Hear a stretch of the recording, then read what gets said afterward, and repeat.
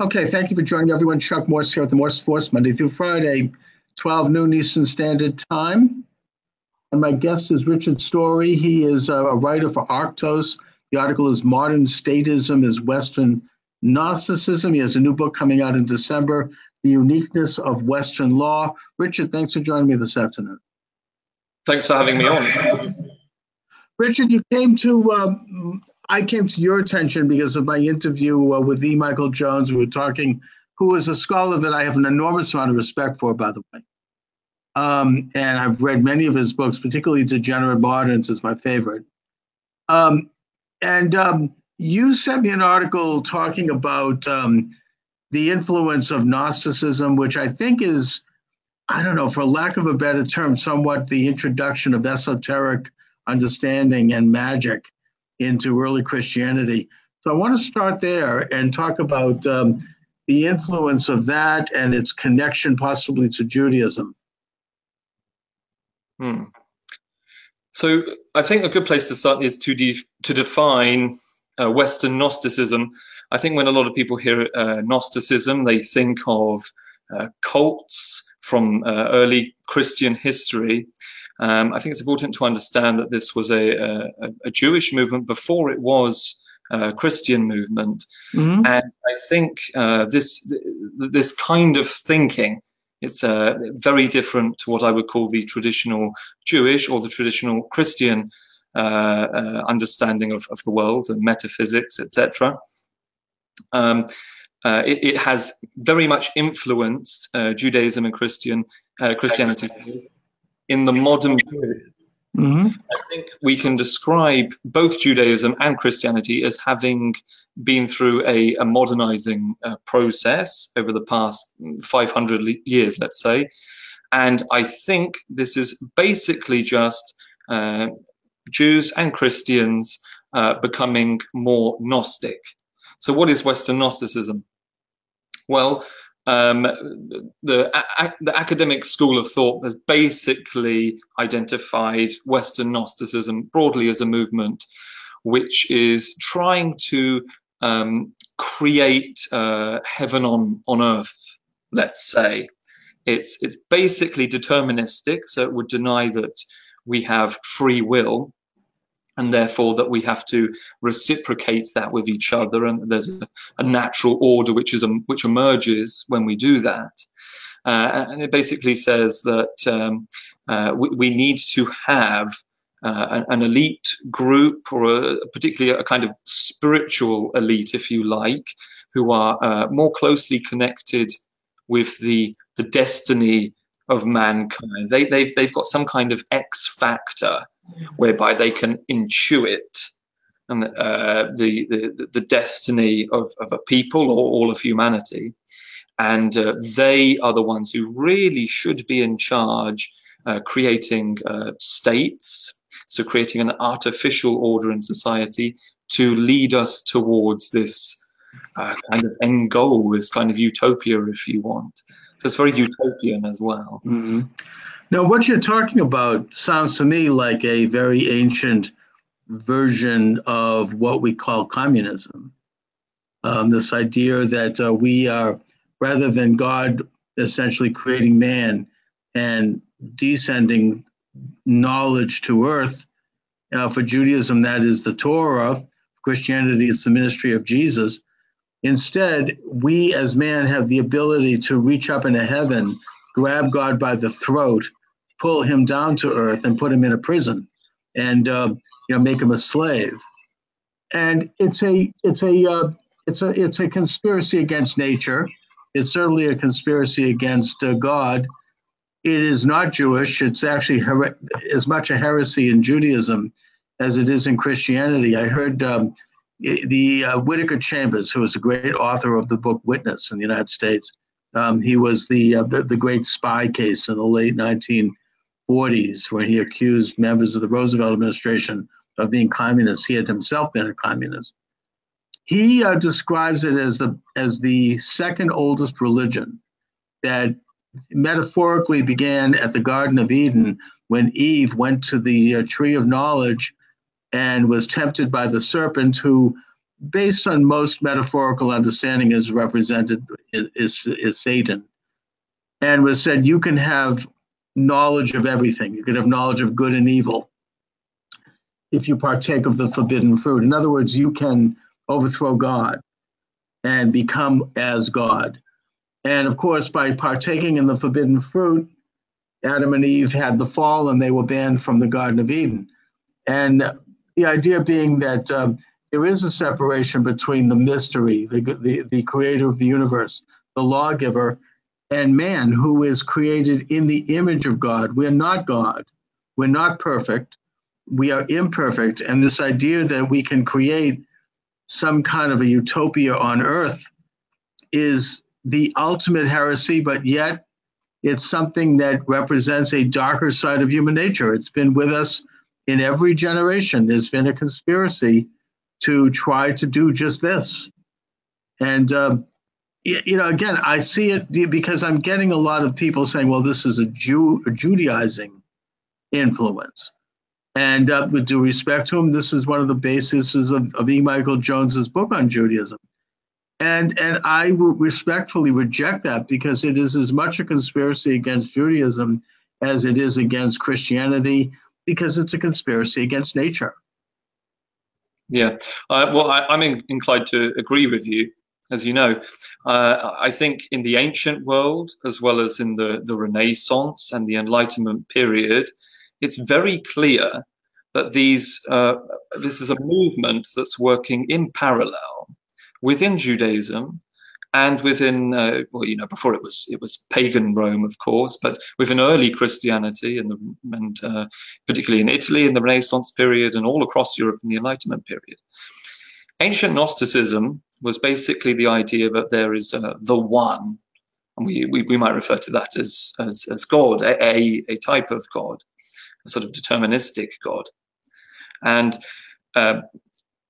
people were either drawn by that one towards itself, or they were not. They were left to sort of give in to their base nature and become more animalistic, and evil was essentially distance from the one. And the spiritual elite, of course, they were very just naturally capable of being drawn towards the one. So in the Renaissance period, we see this emerging again. People become very interested in those sorts of writings, and Jews as well, and that's clear. And that was rejected by Jews of the time, just as certain heretical ideas were rejected within Christianity at that time. And I think it's within certain secret societies, particularly later, which of course welcomed both Jews and Christians, that these ideas began to take hold again, and they were not so totally alien in the society, because of course this kind of Gnosticism, where people are either just drawn to the one or just stray away from the one, it has this very deterministic quality, as did Calvinism. So, of course, during the Protestant Reformation, Calvinism was spreading across Europe, and it had a very deterministic view of the world. You were either elected by God, in which case you would grow closer to God, or you were a reprobate, and you would just distance yourself from God, and free will just was not part of the equation. And of course, we see Jews at the time rejecting the idea as well. And so they were just naturally inclined towards these secret societies, which had some political clout, political movement, and they tried to see about how they could create some kind of order in this world. And as you said, Chuck, it then started to become more about either us becoming God on earth in a kind of sort of fatalistic way, or in the case of the Calvinists, for a few hundred years they had a good go. It was about creating nation states and strong monarchs who would just be, they're obviously part of the elect because they were part of the national church, and so they would guide people, whether they are elect and they're going to move towards God, or whether they're reprobate and they won't. They will create some kind of order so that the world will be safe for the Calvinists, basically. And the Jews had to carve their own way, carve their own citizenship, and get their own rights out of that system as well. But Judaism was changing. A lot of Jews were heavily involved in those secret societies we were discussing before, things like Freemasonry, etc. Right. But then, well, go on. There's a lot to unpack here. This is great stuff. There's this sort of messianic thread that runs through all of these movements, in that there's either a man who comes and creates a perfect universe, or the people themselves believe that they're messianic. And one of the criticisms of Judaism is that we have a very different conception of Messiah than Christianity. Whereas in Christianity, it's a spiritual thing. It's you, through the belief in Jesus as the Messiah, you can find salvation, you can have communication with God, and that there's an earthly church, that being the Catholic Church, that is there to regulate that Messiah, how it is seen. And that's why, in a sense, Catholicism, I think, is one of the great moral forces, and it's certainly a more conservative force than other churches.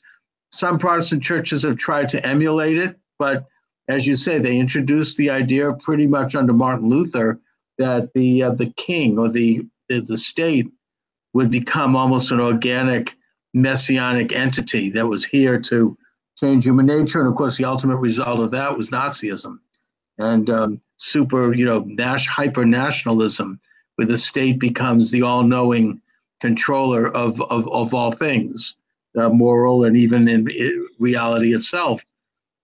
But the Jewish concept of the Messiah is somewhat of a hybrid. It's different than the Christian concept, in that the Jewish Messiah is going to be we believe is going to be a man, probably. It doesn't necessarily have to be a Jew either, by the way, because Cyrus the Great was called a Messiah, and he was the king of the Persians. And he's going, but he's going to do certain specific things, and that is lead the people back from the exile into the promised land, which is that tiny swath of territory between the Jordan River and the Mediterranean Sea, where sovereignty will be established, the temple will be rebuilt, and then you have ushered in a messianic age. It's not by force. It's not to conquer the world. It's different than the Islamic concept of the Mahdi, where you have a world conqueror who subdues the entire planet and who Jesus is supposed to be joining.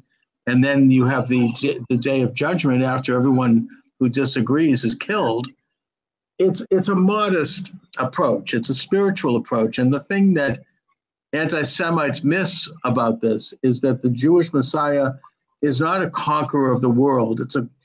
He may be a conqueror, if necessary, of that tiny piece of land that is actually exactly where the state of Israel is today. So that's already been done. But it's a spiritual movement. The Jewish people have to be spiritually and ethically and morally prepared, as does mankind, for this to occur. We can't make it happen. It's not something that can be done by force. I mean, the reason why you have these ultra right-wing movements in Israel, the Neturei Karta, why they reject the Zionist movement, isn't because they're anti-Zionist, they're pro-Zionist. It's because they don't believe that the present political Zionist movement is spiritual enough, is holy enough, is moral and ethical enough to affect the coming of the Messiah. And I don't happen to agree with that, but I understand it.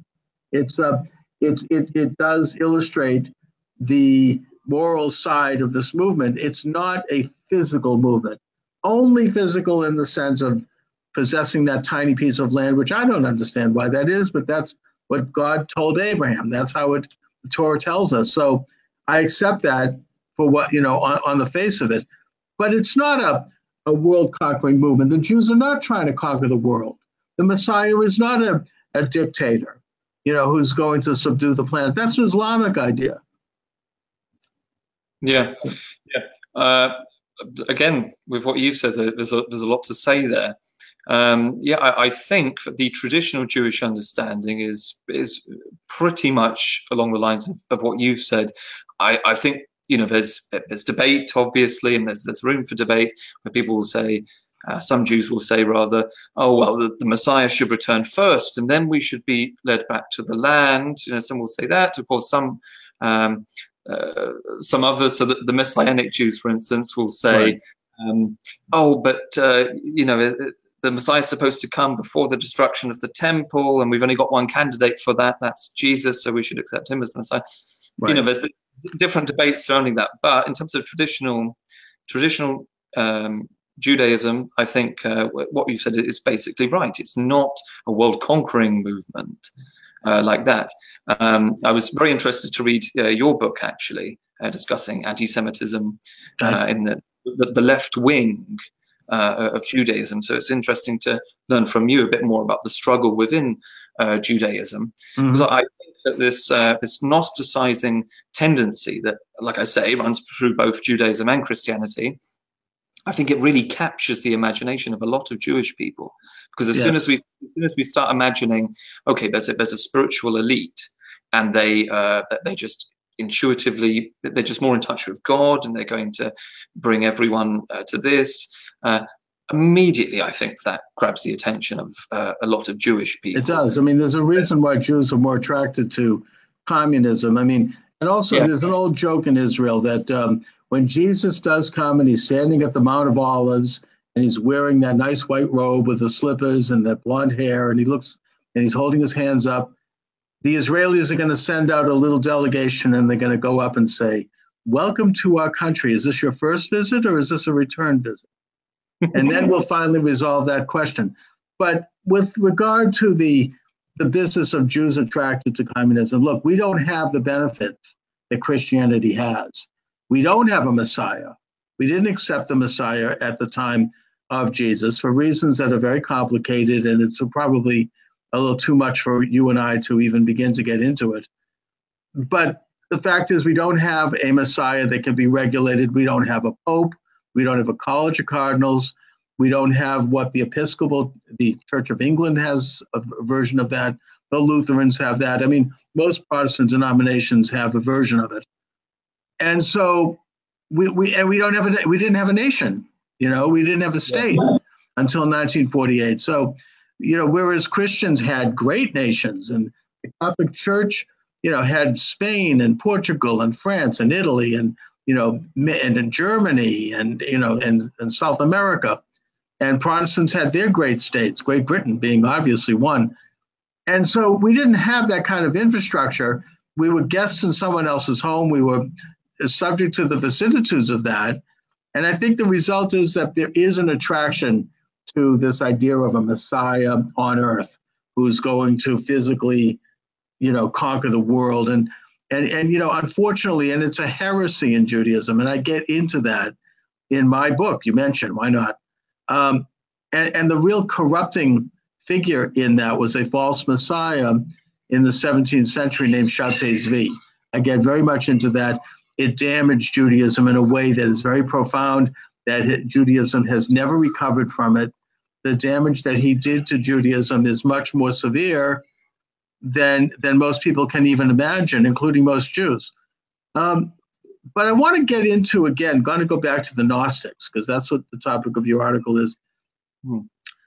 And I've seen anti-Jewish writers, particularly Catholic writers, talk about the Kabbalah and the Zohar as being a factor that would corrupt and influence Catholicism and Christianity, and that it's been referred to as Jewish magic. This idea of it goes to the rabbi of Prague, Yehuda Loew, who, according to legend, created a golem by putting magic numbers and letters into a pile of earth, and then breathing it into the earth, and now suddenly it turned into Superman, kind of a precursor to Frankenstein, actually. And other of these kind of magical things that the Kabbalah would unleash. And I think that there's a misunderstanding about the Kabbalah. I think the Kabbalah probably, I don't know the exact origins of it. You may have more information, but I think it's probably as much Catholic as Jewish, because the Kabbalah introduces a trinity, by the way, to Judaism, which had not been there before. And the end time scenario in the Kabbalah is a lot more in common with the book of Revelations than anything in Judaism. It certainly doesn't reflect even Ezekiel, who was probably the closest prophet to discussing end time scenarios, along with Joel. And so I don't know, what are the origins of the Kabbalah? And I also want to talk a little bit about how the Kabbalah is to be approached. Well, I think the actual origins of the Kabbalah will probably remain a mystery. But I mean, what it's supposed to originate, supposed to be super ancient. Obviously, Sure. that's the claim of it. I think the reality is, Chuck, when we're talking about Neoplatonism, which is basically, it was a continuation of the philosophy of Plato, and it was hundreds of years after Plato, people still trying to get to grips with Plato and his followers afterwards, and trying to kind of systematize his thinking. So the problem, so we've got that. We've got Kabbalah also from the ancient world. We've got all these other ideas, really, without going into too much detail with those others. But basically, they're all influencing each other across the Mediterranean. People are sharing ideas, and you were talking about as well the story of the golem in kind of late medieval, shall we say, Renaissance times. Well, at that time as well, of course, you have other stories from that period. You've got like Faust. Faust is a kind of sort of Gnostic kind story. From Goethe, right? Yeah, exactly. And then the popularity of this kind of thinking, this more modern thinking, it just increases right until we get to, say, 17th century. I'd say it was, and again, that's when you said that there was a kind of false prophet, yes. We might say, in Judaism, which totally swept people away. Well, we had all kinds of crazy movements as well, very similar in some ways, if we're thinking about this in terms of the Gnostic mindset going on in the European mindset at large as well. That's right. So I mean, we can go back, we can go forward, but really, I think it's very important to see this as just one stream of thought, one kind of psychology that's really impressed itself on the minds of everyone whom it has touched, from those ancient times, from, let's say, pre-Christian times, Greco-Roman times as well, until now. And people might say, well, now? Well, it's still affecting us. People aren't theists. People don't believe in the one, and we're getting towards that. People are atheists, basically. Well, they're openly atheist. Right. Well, I would say, well, no, that they are extremely Gnostic. I would follow the thinking of John Gray, who's an Oxford professor. He wrote an interesting, slightly strange book called The Soul of the Marionette. And he argues that the thinking today is basically deterministic. So we don't actually have, sorry for that, we don't actually have free will. We instead, we're just sort of bouncing around in society, hoping that the elites will sort of lead us to utopia through science, so through the scientific method. No logic, nothing like that, no a priori thinking, just through this empirical process. Eventually, and we trust in this, we have faith in this process, most people do, most modernist people do, we will arrive at some kind of utopia, and we will have somehow mastered nature, certainly our own nature, but also the nature around us. And I want to link that as well with what you said about how Gnosticism brought to Judaism this kind of libido dominandi, they call it. Yes. Will to power, if you like, to use the... Right, will to power as opposed to the individual, sovereign individual under God, which is the Judeo-Christian understanding. It comes from the book of Genesis, that man and women, it does say women also, are created in the image of God. We're not God. We're not perfect. We're not all-knowing. In fact, we have a very limited ability at a very limited time and a limited piece of sovereignty. But, because only God is sovereign, but we have the will to either do good or do evil, to sin or to succeed. In Judaism, there's a whole concept of doing mitzvahs, which is trying to follow the commands of God, which nobody can do completely. But we have a free will to either do those or not. It's there's no, we determine. I mean, the entire Torah from the moment of Abraham right up to Ezra deals with when the children of Israel do good, then blessings come upon them, and when they fall back into a lower spirituality, then curses fall upon them. But they're the ones who determine this. I mean, and they know how to be good because it's outlined in the Torah. In most cases, they don't choose that. But, in many cases, we as individuals don't choose it either. And there's consequences to that, I mean, in life.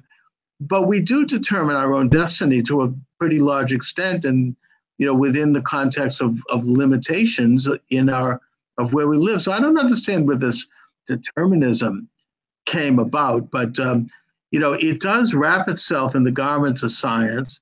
The Calvinism, I suppose, was all about that. I just want to also just get back for a second to the Kabbalah, because the Kabbalah in Judaism, it's not Torah, it's not Talmud, it's not official canon, but it is a useful tool to people who know what they're doing. You don't have Madonna come out and start talking about Kabbalah. You have to, there are conditions. You have to be at least 40 years old, for one thing. You have to be a person of spiritual success and material success. You have to be employed with a family. There are all these conditions for somebody who's qualified to study Kabbalah.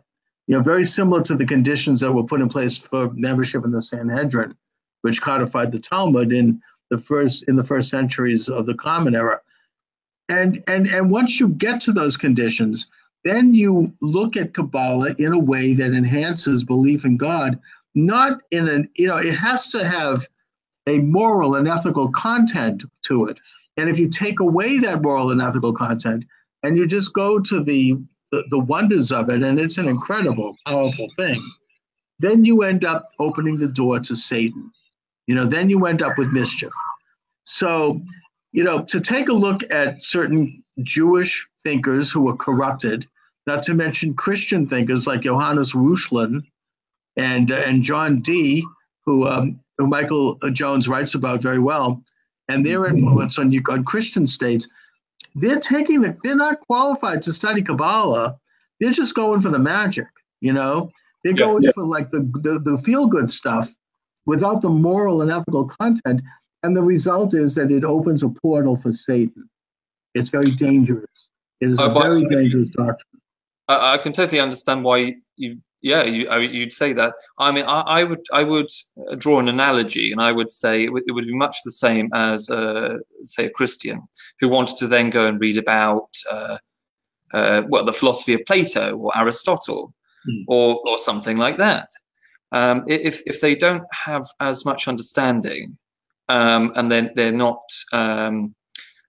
prepared enough to systematize this properly, it can have disastrous effects. And I know this quite well because I'm particularly interested in philosophy and theology and how law particularly changed in the medieval period. And I know that bizarre theology brought about basically by a few scholastics who started reading a bit too much into Aristotle, or bringing in too much, shall I say, from Aristotle and Plato, the Neoplatonic writers as well.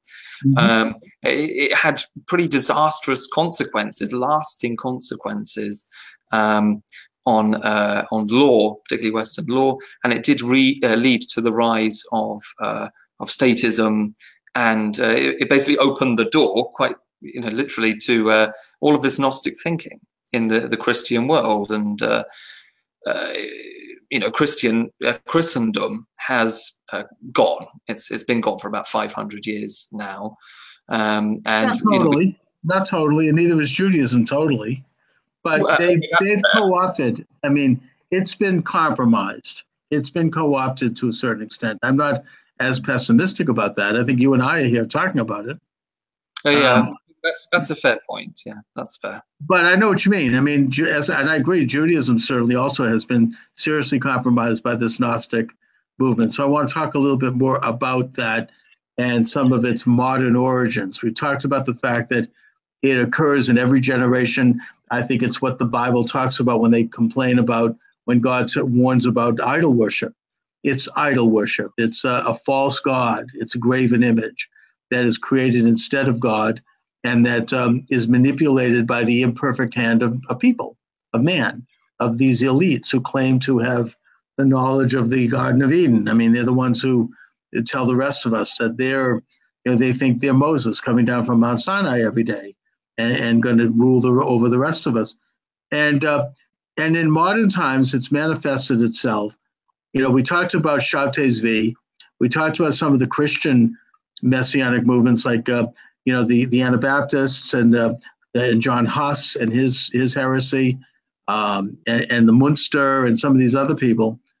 And they all kind of made their inroads, but it really started to take off in the 18th century or maybe the 17th century with the establishment of secret societies that were made up of people who operated behind the scenes, who were out of view, and who were very powerful and elite people. Talk a little bit about that. Yeah, so in the article I discuss how Freemasonry was changed. Freemason already did have a slightly political bent to it. Sure. I mean, the idea of Freemasonry was essentially to continue the throwing off of spiritual authority, which had begun during the Reformation.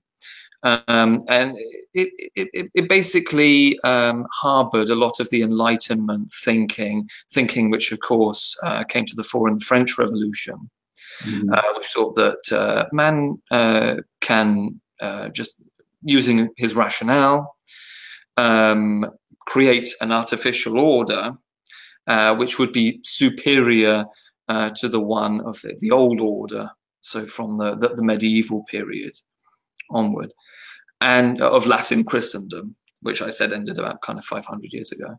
And of course, that was very successful, and it's been hugely popular.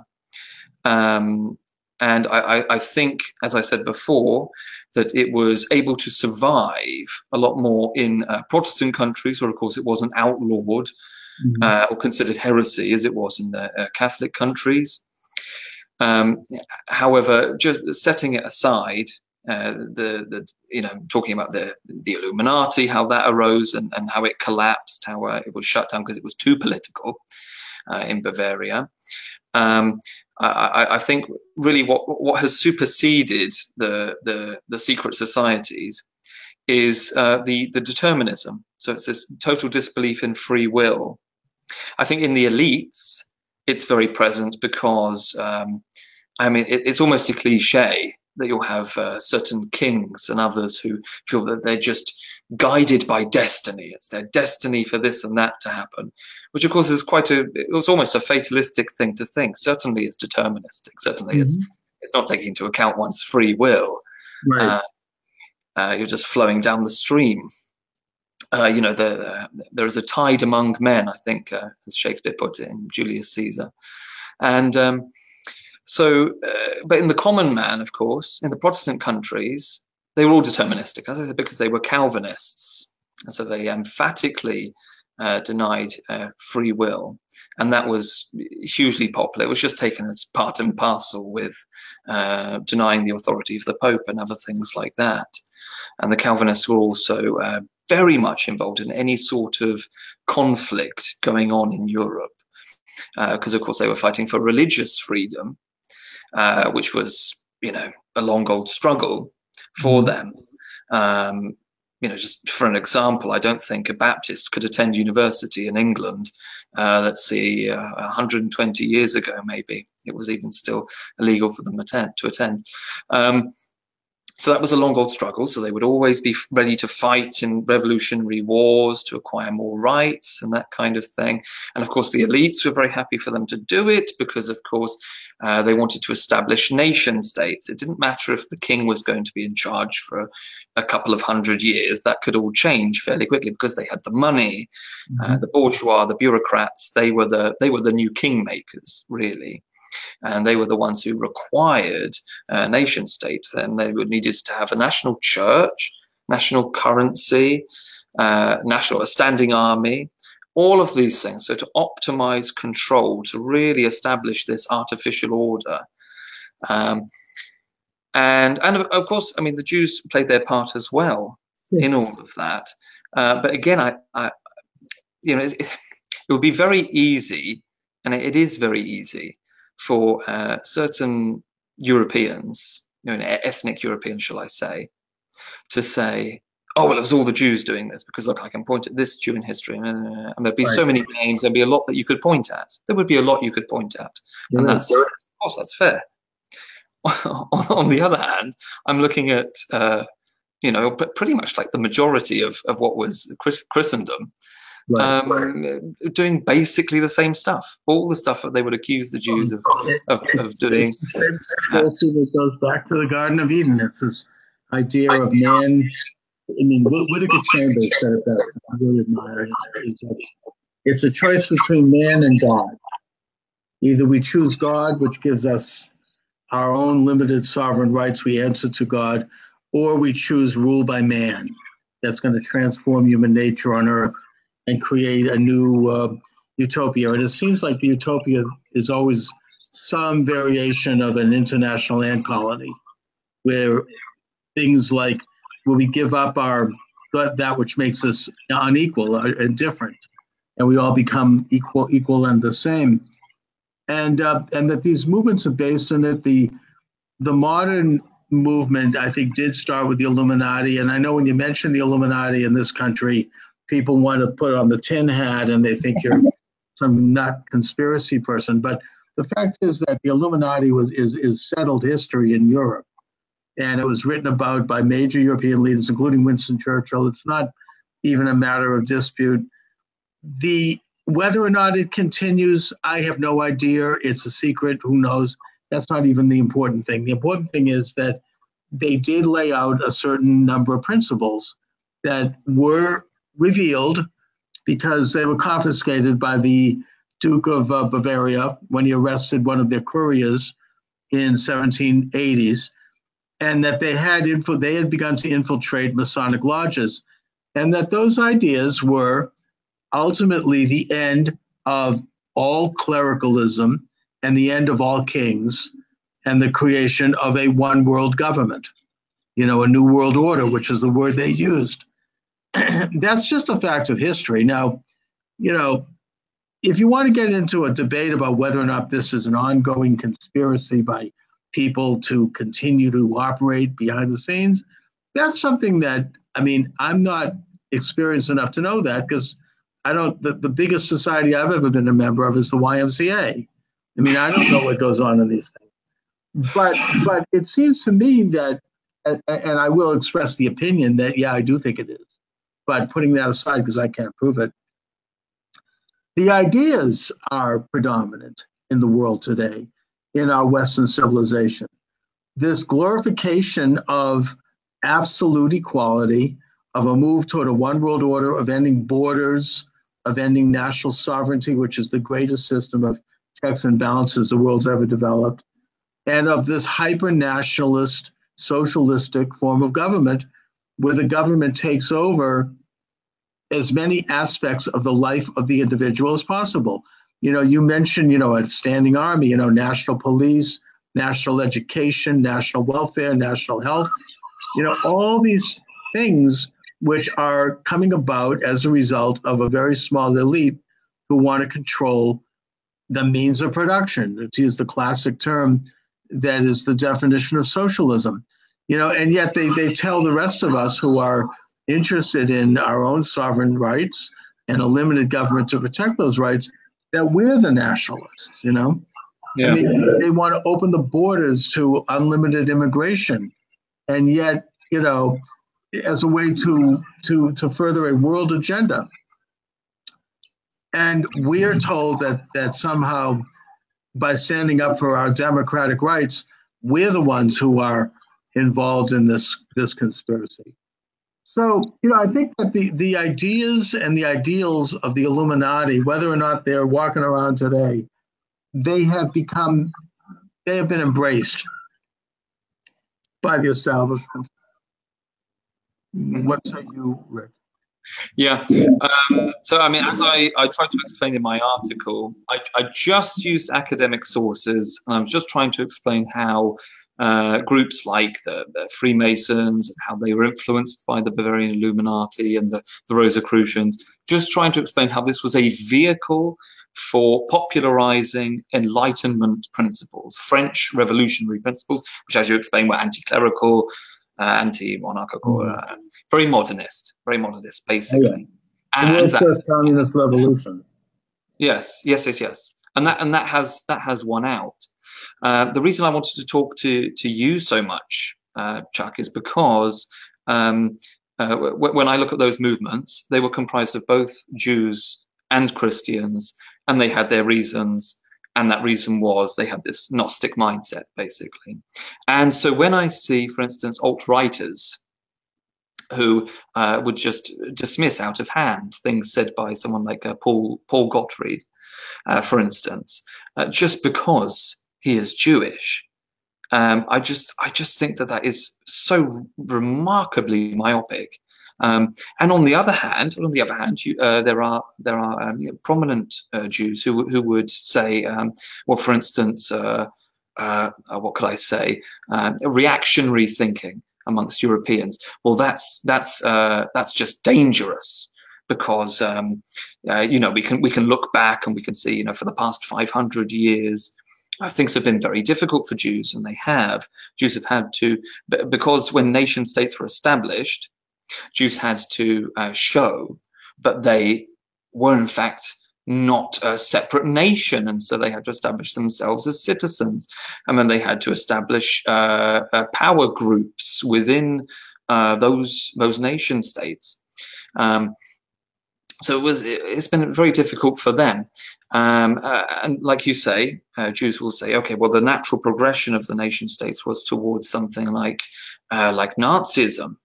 Yeah, so Jews have always, Jews have for the past few centuries very much been a part of liberalizing movements, because it's how they can stay safe as a minority within a nation state and not just be considered a separate nation, and therefore to have lesser rights, for instance. Personally, I do think that Jews were safer in some ways in the medieval period than they were during the rise of nation states, because I think it was very easy for monarchs or other bureaucratic leaders to simply say, oh well, the Jews have a lot of money.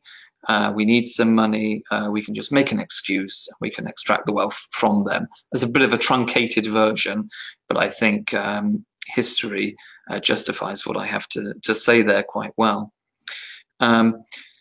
Yeah, so the reason I wanted to talk to you so much is because I think it's very unfair, some of the things that Jews will say about Europeans and in European history. And I also think that a lot of Europeans, particularly people who are associated with the alt-right today in the West, they have a lot of negative things to say about Jews, and they can be extremely critical of them. What both sides are missing, and there's a lot of talking past each other, is that the thing which unites those two movements and those two behaviors and actions that we don't like is actually one movement. And it's this Gnosticizing movement. It's the Gnostic mindset. And actually, the traditional Jewish thinking and the traditional Christian thinking considers that to be heresy and does not go along with it. Yes, the Jews have a more difficult time because they do not have, for instance, as you've said, an authoritative pope and a college of cardinals and various things like that, which means that it's impossible. It's impossible to say that we don't have free will, and that we need to establish a state and an artificial order in the world. You can't do that because it's basically heresy. So Jews have a harder problem with that, and they have a tougher time fighting the left within their movement than do Christians. That said, this is all very good criticism of the left within Christianity and the left within Judaism and this general Gnostic mindset, which is bent on globalism, as you've said. But we're in the situation that we're in. We're in the world that we're in. We, I think, as traditionalists and very, very conservative Christians and Jews, we're in a minority. But the thing I think would help each other a tremendous amount would be if we were to sort of join forces, as it were, respect each other, understand what's going on within our people groups and intellectual movements and religions, and so just understand what is the actual enemy, what is the actual problem at hand, and deal with it accordingly. So I was hoping to speak with you today to sort of reach out to you, fascinating conversation. Sort of, unite hands, as it were. Yeah, you bet. And to say that no, we needn't be afraid of each other. We needn't be attacking each other. We can respect each other and try to move forward and try to have the correct message identified at the correct target and hopefully make a change, because the way the world is going, the way the West is headed right now is catastrophic. So I think we need to do that. It is. It's a very dangerous time. I can see that your screen is blank. No, it says that I'm still live. Let me check my internet connection. My internet connection is still fine. So I'm guessing it's just me at the moment. Fine. You're fine. I'm not sure exactly how long you wanted the show to go on for. Well, we're reaching toward the end. No, you're fine. I just want to... for about 50 minutes. Yeah, we probably should wrap it up. I was planning on spending an hour. And yeah, so I guess I can just hang on and blather away as I wait for you to hopefully come back, rejoin the conversation. I'll check my emails in the meantime. All right. Rick, thank you very much for joining me. We're having a couple of... Okay.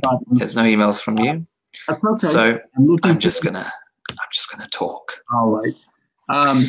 So yeah. My article was called Modern Statism as Western Gnosticism. It was in 2 parts, and it's published at the Arctos Journal. The general idea of it is, as I've explained, that there have been distinct currents running through the history of Western civilization, distinct psychologies which give rise to particular religious persuasions. So I think the Gnosticism within Judaism has given rise to, for instance, the kind of dominating elitism that we see amongst leftists among the Jews, as Chuck has pointed out. I think it's that psychology. And I think the same has happened in Christianity, which is why we saw the collapse of Christendom and the rise of modern nation states, very centralized, what Thomas Hobbes called the Leviathan state. And Thomas Hobbes, of course, saw that as being necessary because he too was a man of his time, and he rejected free will. And so he was very much about establishing this sort of artificial order. Very Calvinistic. So, all right, Rick, why do we have these two different psychologies? What are these two different psychologies which give rise to these two movements within the West? I see it as being either an acceptance of or a rejection of responsibility, personal responsibility for oneself, for one's family, for one's neighborhood, for one's larger community, for one's country or nation, in the older sense of the word, one's people. And I think modernism has very much been about rejecting that and palming off as much responsibility as one can to the state, which today now acts as a middleman for pretty much every social interaction you have from the moment you wake up to the moment you go to sleep, including with one's own family, in some cases even with one's own self. And that's it. I think it's basically about personal responsibility. Debugging. So what I was going to talk about with Chuck was, well, where do we go from here? What can we do? Yeah, of course we can educate ourselves and understand that that kind of Gnostic mindset about establishing an artificial order with an elite at the top is, obviously we need to speak out against that and try and gently educate those around us as we have opportunity about the matter, suggest reading, for instance. But I think it's much more important than that. It's a bit sort of like what Jordan Peterson says about cleaning up your room and getting your act together. I think that's much more important. If you don't have that, just for example, the things that you do say when you do try to educate others will not be taken very seriously, especially by people who do not educate themselves very much, and they're quite materialistic and they're very deeply involved in the things of this world and the bourgeois rat race of life. They won't take what you have to say very seriously. If you show yourself to have some fortitude in your life, it will bring a lot more weight to your words. And also, you have to start from square one. You have to start with yourself. You sort yourself out and encourage others to do the same. There's pretty much nothing else you can do, because that is the philosophy at the end of the day. I'm sure Chuck would have mentioned the belief in logos and free will, and all of those things in Judaism, and trying to get oneself spiritually right. Well, the whole idea is that yes, you have free will, but so does everyone else. You have to reciprocate that. You have to respect that. Judaism is all about try to encourage others on that basis. And that is how a natural order will be established, a healthier one, rather than the top-down, state-maintained, coercive order that we have at present all over the world.